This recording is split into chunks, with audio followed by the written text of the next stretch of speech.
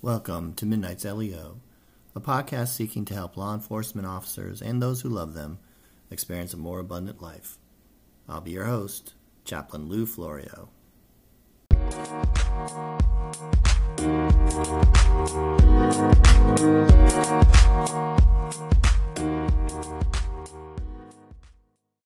Greetings, everyone. In a previous blog post and podcast, Season 1, Episode 3, I first tried to unpack the unhealthy relationship between cynicism and police culture. As I noted, one will hear officers often claim cynicism keeps them safer, but an incredible amount of research and my personal experience does not support this. Indeed, when cynicism takes hold within us, we tend to separate from others and isolate. We can often descend further toward burnout or worse. This condition reflects our broken, difficult interactions within an imperfect world.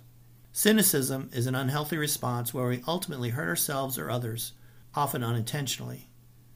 I often in jest call this process cynicism, starting with the word sin, S-I-N, instead of the C-Y-N. Sin is often defined as a violation against religious law, but it also can be an action considered highly reprehensible or reflective of a serious fault. For our use here, it need not be religious in nature. Don't believe that cynicism can hurt, if not kill? Well, just Google the words cynicism, health, and police sometime. People with high levels of cynical distrust may be more likely to develop dementia, and some researchers even suggest that pessimism and cynicism can negatively impact heart health. From these many studies, you'll also discover that there is a suggested linkage between poor health and cynicism. Cynicism might tend to promote ill health, and ill health might promote cynicism. These conditions tend to worsen one another, and if you know street cops, you know that they often suffer from chronic pain, obesity, stress conditions, and more as they become veterans and prepare to retire. Their ill health can promote cynicism, and it's likely a symptom of or connected to something deeper going on inside them. Their woundedness from years on the beat, poor self-care, and unhealthy quick meals on the go starts to take its toll on the physical and emotional components of the self. It warps their outlook about others and the world in a way that it does not reflect reality. And with cynicism growing, they often can find their isolation from others increasing. It is self-perpetuating, and yet because cynicism is catchy, cynical people tend to find one another to reinforce their negative and faulty views. One early FBI bulletin on the topic was titled, Police Cynicism, a Cancer in Law Enforcement. The author argued, the inherent stress and frustration found in the law enforcement profession provides an ideal breeding ground for the disorder. Basically, as social beings, we're influenced by both our experiences and those around us.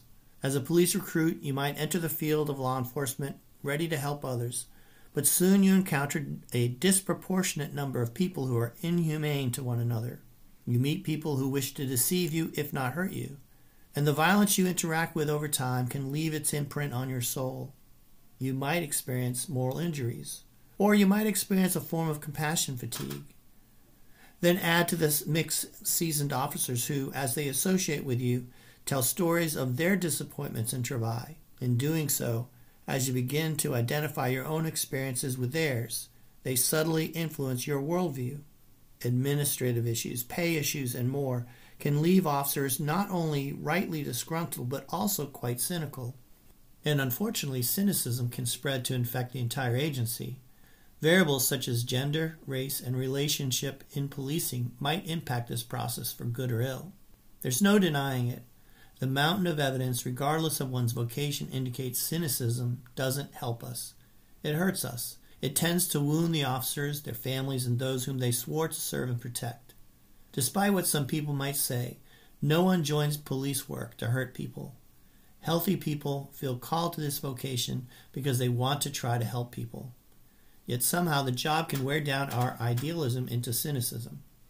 Officers often identify their cynicism as a kind of protection. They claim it helps them be ready for attack, betrayal, or disappointment. It serves as a kind of wall or boundary, shielding them from hurt. Yet what it really does is shield one from deeper and more meaningful relationships. In expecting bad things from people, one might misinterpret and overreact to comments. In anticipating resistance, An officer might become prone to use of force when another approach would work better. As officers struggle to turn off their concerns and worries, ruminating, personalizing, catastrophizing them, Dr. Ellen Kirschman suggests they can develop a kind of tunnel vision, tending to isolate themselves from others and associate only with other cops. Therefore, they have a limited reality check on the universe. Rather than keep danger out, officers might develop a tendency to keep good out too. Spousal and other family relationships can suffer, if not die. The resulting isolation and emotional harm might facilitate addiction, extramarital affairs, or promote depression and suicidal thoughts over time. Cynicism kills relationships, and sometimes, ultimately, the cynic. As I've suggested in the previous post, a healthy skepticism is warranted. People can hurt you or break your trust. The world can be dangerous. So observe and test relationships. Trust someone with something about yourself and see how they do with what you have shared. If they prove trustworthy, trust a little more.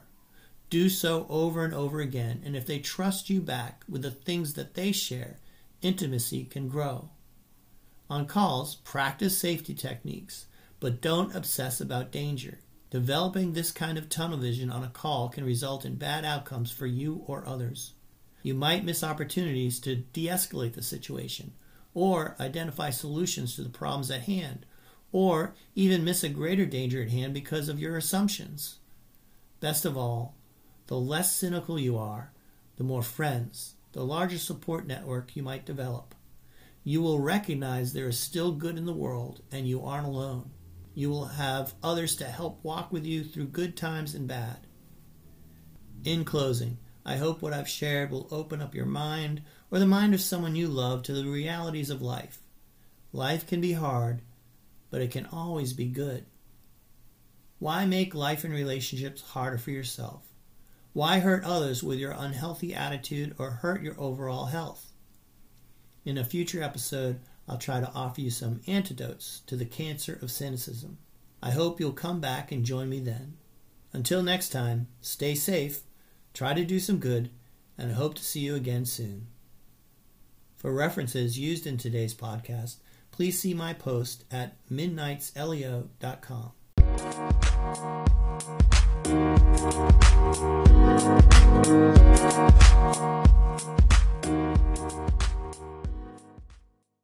Midnight's LEO is copyright 2022 by the Reverend Louis A. Florio Jr.